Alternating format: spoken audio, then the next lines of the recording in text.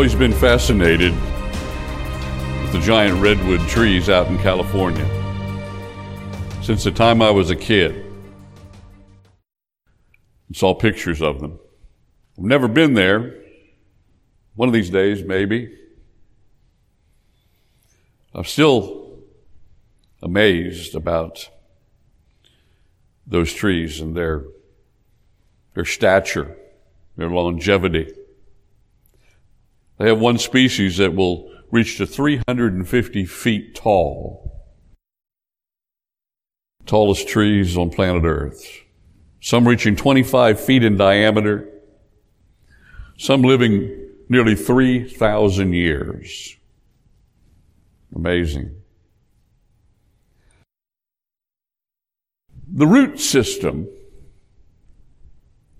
in a redwood forest, however, they say, only goes down into the earth about 6 to 12 feet. Now think about that. 350 feet tall, roots only 6 to 12 feet. I mean, most trees have a root system that are just as, whatever the opposite of tall is, they reach into the earth as far as the tree may be tall above. But redwoods do not have taproots. They weigh nearly 500 tons on top of everything else. You would think that they would be susceptible to every windstorm that happened, but they are not. In fact, they are very, very stable, be it strong winds, earthquakes, whatever. All because of their root system, which is only 6 to 12 feet deep.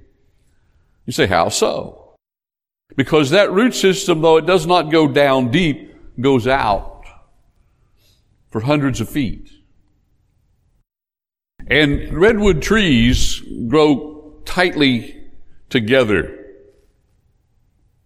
in their place where they grow. They grow in very limited areas.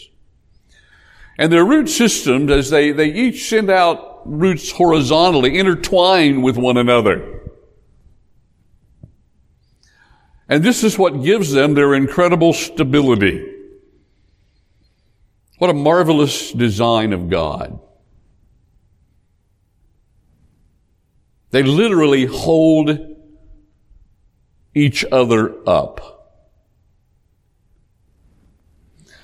Now, the redwoods and their root system have been often compared to the church, because we, as God's body, all joined together, part of His body, we too hold each other up. Now, it is true that we as God's children also have a very deep root system too. There's been plenty of occasions in history where God's people have been isolated and persecuted and treated horribly, and yet they continue to stand firm in the power of God. But God has given us multiple layers of resources. We not only have the Holy Spirit within, but we have the body of Christ around us. And as we are successfully connected to others in the body, we grow stronger, firmer, more faithful. The church is literally connected, self-connected, each member to the other, for such a wonderful result. Now, it is our responsibility to be intentionally dependent upon others within the body of Christ. And that's why in these verses this morning, verses 12 to 15 of 1 Thessalonians 5, we are told in no uncertain terms about the relationship that we should have one with another in the church. Now, next week we will move on, in 2 weeks. I'll have a special message next week. But in 2 weeks we'll move on to talk about our relationship with God in particular. But through verse 12, Paul dwells on our relationship with each other here on the horizontal plane. And this comes after talking about the rapture of the church, the day of the Lord, our hope, and the unbelievers' justice before God and judgment. And now Paul comes back as he closes out the letter of 1 Thessalonians, and he talks about the relationship that he's often mentioned all the way through the book. And he has praised them, and he has spoken so well of them over and over and over again. It wasn't as if they didn't have this relationship. But again, Paul understands that they are facing what every church faces, and that is the pressure to split apart, to lose one's grasp on their fellow believers, to become interdependent. So in verses 12 through 15, we have here God's guidelines. God's guidelines for good relationships. And he is speaking about the relationships we have with each other as believers. He's not talking about our home life. He's not talking about the fact that we should, love even our enemies or care about people in the world. He's talking about the church. Now, it's true the principles that we see here will apply in other areas and other places. But he is specifically focused on the Thessalonian church. And so we can understand this is for us, God's people. It's about our relationship with other believers. These are God's guidelines. So we have to ask ourselves then this question. What is it that we need to do if we're going to follow God's guidelines for good relationships in the church? What are the requirements? There are three I want you to see here with me this morning. Requirement number one, that we must demonstrate the demeanor to cooperate. And by the word demeanor, I mean the attitude, the determined attitude, the desire to be cooperative and get along with leadership primarily. That's where he begins in verse 12. Paul says, and we urge you, brethren, to recognize those who labor among you and are over you in the Lord, and admonish you, and to esteem them very highly in love for their work's sake. Be at peace among yourselves. So the demeanor here that we're talking about is in reference to the leadership, the human leadership in the church. He says, we urge you, as present tense, I beg with you, I plead you to always, all the time, maintain a proper attitude, a proper demeanor towards those in leadership. Now the word translated recognize here in the New King James, he says to recognize those, is a word in the original which actually means to respect. To respect those who labor among you. Now, he gives us the reasons here why that those who preach the word, those who provide leadership in the church, should have our respect. Number one, we need to respect their position.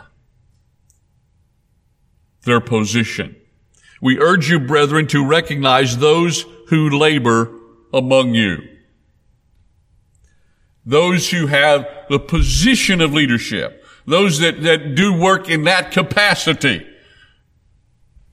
Respect their position. They are over you. Those who labor among you and are over you. Now, the over you translates a Greek word which literally means to proceed or go before or lead, those who lead you. Pastor, the elder's job is not to be a lord, is not to be someone who dictates, not to be someone who determines what other people do, but someone who gives gentle shepherdly leadership to the church. So they need to be respected for their position.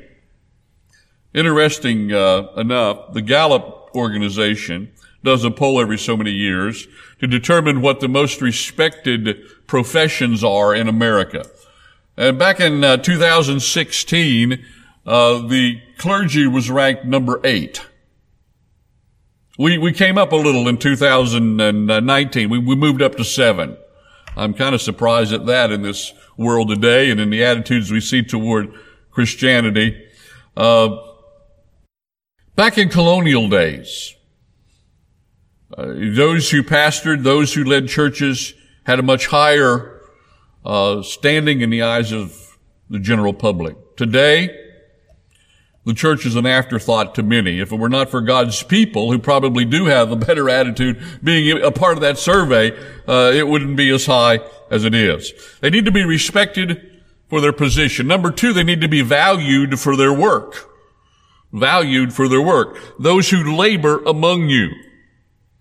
Now, what kind of work do they do? Well, he's again in verse 12, those who labor among you and are over you in the Lord and admonish you. You see the two functions or two aspects of their work. They are over you, they have oversight, they have leadership responsibility, and they admonish you, which is a word which sometimes means to warn, but in other contexts, as it is here, can simply mean to instruct or teach. And that, of course, meaning instruction or teaching from the Word of God. So, respect their position, value their work, and then finally he ends it all up at the end of verse 13 and says, be at peace among yourselves. Now, the interpretation of this last phrase is very important because it's the only imperative in verses 12 and 13. Now, what's going to happen here as we move into verse 14 and following, there's a whole string of imperatives. Now, an imperative is a command. It's a mode in the Greek language that makes it very clear that the verb is giving a command in no uncertain terms. And he begins by gently urging them, encouraging them, you see in verse 12, to respect those that labor among you and are over you in the Lord and admonish you. And then he says in verse 13, to think of them or to esteem them very highly. You know, in the church, I don't know what's proper, but I think in the church, for those who go to church, the pastor's position would be a lot higher than number 7 in the eyes of people. Not because of who he is. Not because of him personally, but for a reason, because of the work, you see, to esteem them very highly in love for their work's sake. Now, the in love part is very interesting. In the Greek, that little prepositional phrase can either indicate sphere, like time, place, or it can talk about instrumentality. It depends on the context. And here, what it's basically saying is to think very highly of those in leadership. By the way, it's always plural in the New Testament, pretty much, and it is here. It's not talking about just the pastor, but those plural that are in leadership, all included. Those on the pastoral staff, elders, so on. Now, he says, esteem them very highly in love, literally by your love, or by expressing your love, demonstrating your love. Again, not because they deserve it individually. They are a pastor, a preacher, a teacher, an elder is of no higher rank than the people in the congregation in the eyes of God as far as we're the same. We're sinners saved by grace and we're nothing special. But the work we're called to do is special. That's what he's trying to say. And so he winds it all up now by giving a stern command and says, be at peace among yourselves. What does he mean? He means between the congregation and the leadership, be at peace. That's the context here. And he wants to be very clear about that. The concluding statement here is a present tense imperative. All the time, maintain peace. We live in a day and age in which there is very little understanding, even among God's people, of the necessity of submission to leadership and maintaining a proper attitude to those that are in leadership. But the Scripture is very, very clear. So, number one, as far as our relationships in the church, we need to have the proper demeanor that brings about cooperation with those in leadership. But then number two, we need to have the right kind of discernment in order to help and be a blessing and edify other believers. We need to have the discernment to help. And here's where we go as we move into verse 14. Paul says, "Now we exhort you, brethren, warn those who are unruly, comfort the faint-hearted, uphold the weak, be patient with all." So now Paul moves away from this matter of what's the relationship between the flock and the shepherd. Now he moves down on the level between the sheep. We all have a responsibility to each other. The sheep have a responsibility as far as how they treat and how they respect those in leadership. The leadership has a responsibility. We've noticed it here. They are to lead and they are to admonish. The sheep also have a responsibility on the horizontal plane with one another.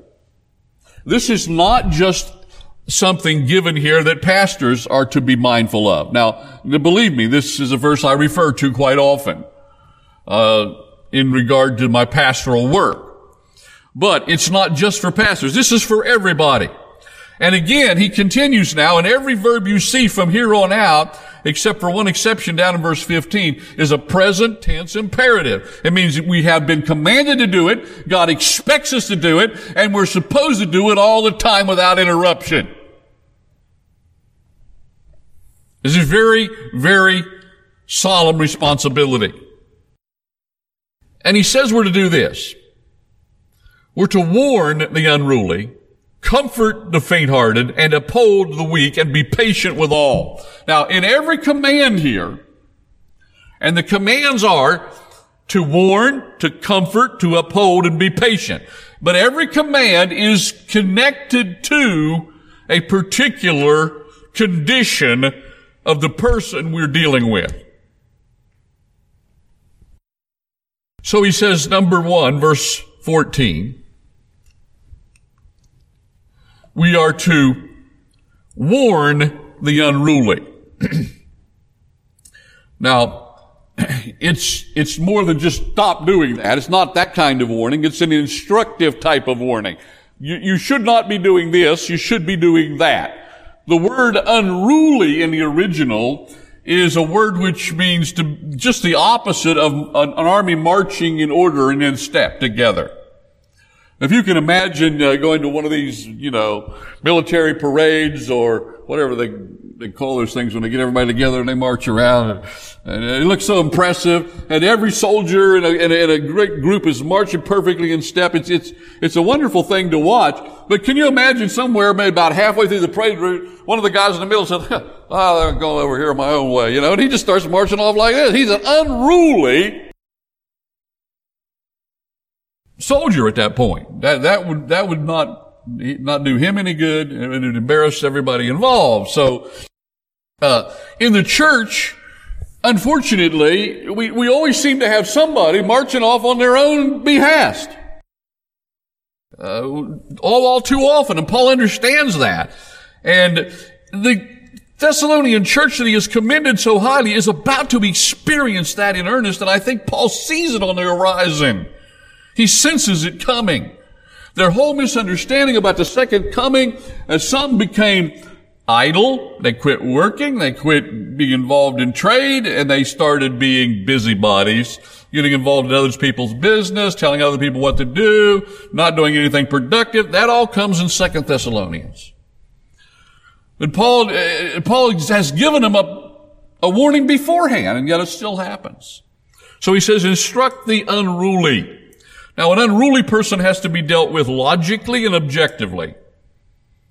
You really don't get very far with an unruly person if you're real subtle, you know. Well, you know, you might want to do this, you know. No, you've got to be a little bit more demonstrative. That's number one. Number two, he says, comfort the faint-hearted. Interesting word in the Greek for translated faint-hearted. It actually in the Greek says little-souled. Not your shoe, but your soul. Little-souled. Sometimes my shoes wear a little thin and I have little soles, but that's not what we're talking about. This is a S-O-U-L. Now, what Paul is talking about is people who are unable to maintain their motivation, maintain their encouragement, maintain their faithfulness. He's talking about people that just don't seem to have the capacity to deal with disappointments. People who don't seem to have the capacity to effectively deal with discouragement, and people that tend to be depressed and down. Now these are people that you talk with that are always negative. You can spot them because they always talk in negatives. There can be 100 things going great, but they will be dwelling on the one thing that's not. Be it in their own life, be it in the church, be it in their work, be it in the world. They're just negative people. And they can't ever seem to get out of that mindset. Now, we can't reach into someone's heart and soul as God's children and change that. Only God and the Holy Spirit and that individual can deal with that. We can't do anything about it except what we can do, and what we can do is comfort them. Because what they are feeling is very real. If they are discouraged, that's very real to them. If they're disappointed, if they're depressed, it is a dark cloud in their soul. Now, I realize sometimes people can have problems such as depression, which have causes of physiologically, have nothing to do with spiritual. But other times people, they have some trauma in their life that they've never really gotten over because they haven't dealt with it on the spiritual plane either. But whatever the reason, whatever the circumstance, when you encounter one of these people, what they need, they do not need a swift kick, okay? That doesn't work. You're just going to beat them up, push them down. You need to comfort them. Now, there's two words in the Greek, in the New Testament, often translated comfort. One is parakaleo, which we normally refer to, which means to call out to someone so that they will come to your side and you can actually give them a different perspective on life, your perspective. That's not the word here. And this is a word very similar to it, parathumia, which means to literally just go to somebody, not because you're trying to give them a different outlook, but for the purpose of consoling them. But just putting your arm around them and saying, I love you. I'm praying for you. We'll get through this together. I know it's difficult. To be consoling, comforting to those who are faint-hearted. And then he says to uphold the weak. The word uphold in the Greek literally means to hold up. It means to support, to lean against. Used to help my daddy do some carpentry when I was a kid, and sometimes my job was get on the other side of the two boards and, push against it with my shoulder or hold it with my hands while he nailed from the other side. That's kind of the picture here. You're holding with your strength and pressure as best you can, holding something up that would otherwise fall. So uphold the weak. Some Christians are just weak. Now, normally weakness is to be equated with immaturity. Sometimes Christians are weak because they just haven't been saved very long. They haven't had time to grow. They haven't had time to really, develop their spiritual muscles to become mature. So they're weak. Young people sometimes fall into that category, but it could just as well be an adult that could fall into that category. And you might look at them and say, well, yeah, he or she ought to know better, but it doesn't do any good. You need to recognize when someone is weak, they need to be propped up. They need to be shown how to do something. They need to be encouraged that they can do something. I'm telling you, as a pastor, I run into these three individuals all the time. And I also run into other Christians who get frustrated with these three individuals all the time. And I will be honest, sometimes I can tend to be frustrated too. But I try to remind myself of a verse that's back in the Gospel of Matthew, chapter 13 and verse 23. And this is in the parable of the sower.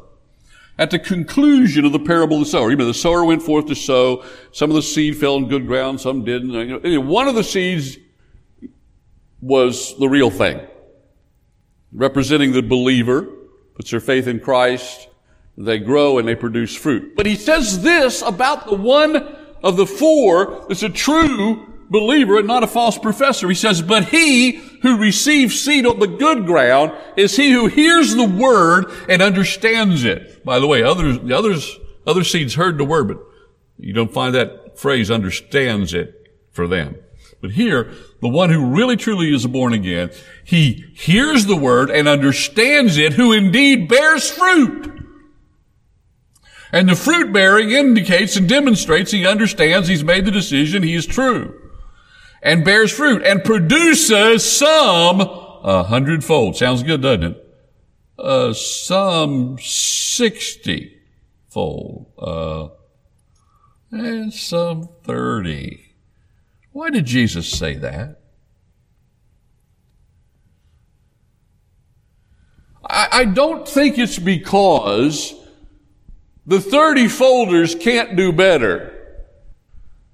I think he's just recognizing reality that even among God's people that are truly born again, there are different levels of fruit bearing.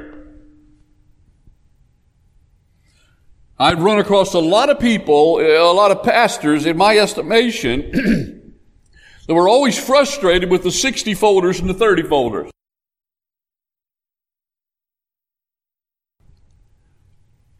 I've run across a lot of people, a lot of sheep, a lot of everyday Christians in the pews that have the same frustration. Because they're at a certain maturity level, a certain level of producing fruit in their own life, and they tend to look around and they begin to doubt other people's salvation because, well, they're just, they don't seem to be fully what they ought to be.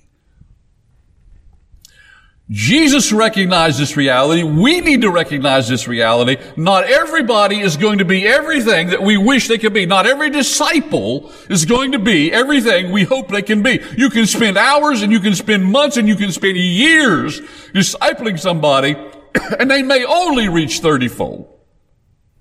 Whatever that is. It's just a comparison.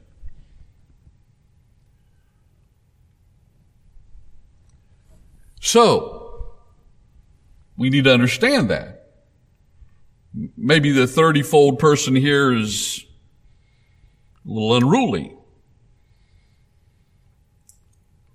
a little faint-hearted by characteristic, or just as weak. You keep propping them up and they keep falling. You prop them up and they fall. Prop them up and they fall. You don't give up on them. You don't abandon them because they fall. You don't abandon them because they get discouraged. You don't throw them away as far as your relationship is concerned because they're a little unruly. No, you just have to understand that. We have an ongoing responsibility, present tense imperative, no matter what, we keep on warning the unruly, comforting the faint-hearted, upholding the weak. And then he winds it all up and he gives us a big general principle on the end. Be patient with everyone. Be patient with all. Now that's the Greek word that sometimes in the New Testament, in the King James, New King James is translated long suffering. That's the way one of my professors used to always talk about when it came to this word. And we had to understand the meaning. He would express the meaning that way. Long suffering. That's what it takes, long suffering, to deal with other people. Period. Even in the church. If we're going to be everything we should be to everybody as possibly, and do as much as we can for every other believer in this horizontal network of relationships, you better be long-suffering. You've got to be long-suffering. You lose patience, then the whole process is truncated. Now you say, boy, man, Pastor, it seems like it seems like a complicated process. No, it's not. You can learn this very easily. But I do want to give you practical ways to develop this discernment. It is so practical. It is so simple. You already know how to do it. Here's how you can develop discernment. 3 ways. Observe, listen, and ask. Pretty simple. You observe somebody. You look at somebody and you can just see that person's discouraged. That person's down. That person's worried. That person's burdened. You see it on their face. You see it in their actions. You see it in their body language. It's just not registering in your mind. But once you alert your mind to it, you pick it up. You can see it. Become observant. Begin to look at people. Look, we often, unfortunately too often, we can easily spot other people's faults. We notice when they're unruly, when they're faint-hearted and so on. But go the second step. Begin to think, okay, I see it. What do I need to do? Listen. They'll tell you what's wrong. They'll tell you through their negativity. They will tell you through their criticism of someone or something, maybe even you. They will tell you what they're struggling with. But instead of reacting, especially if the criticism is directed to you, oh man, that's a tough one, isn't it? We all react. Someone says something that's not true, or somebody says something we think is harsh, we react. You got to learn. We all have to learn to try to understand when we see that. Not only observe, but listen. What are they saying? What are they saying? What is it that they're dealing with? Are they discouraged? Are they unruly? Or are they just weak? Then, number 3, ask. Now, here's what you ask. How are you doing? It's pretty simple, right? Although most people are not going to respond quite as well to that one as if you say, what are you thinking about right now? Especially if somebody exhibits some behavior and you realize it's a problem, you can say, what's behind all this? What are you thinking about right now that brought out that statement? Just probe a little bit with your questions. Trouble is sometimes we don't want to probe because we don't want to have to deal with what comes out. You see. But if you're going to be what you need to be relationship-wise on that horizontal plane within the church, we need to learn to observe, listen, and ask. The diagnosis will be very simple if we do those 3 things. All right, let's move on to number 3. The third thing, the third guideline for good relationships in the church is the determination to do good. The determination to do good. To do good things for everybody all the time. Present tense imperative. Verse 15. See that no one renders evil for evil to anyone, but always pursue what is good, both for yourselves and for all. Well, don't return evil for evil. We can go to Romans chapter 12, verse 17, and Paul spelled it out very plainly there. Repay no one evil for evil. Have regard for good things in the sight of all men. If it is possible, as much as depends on you, live peaceably with all men.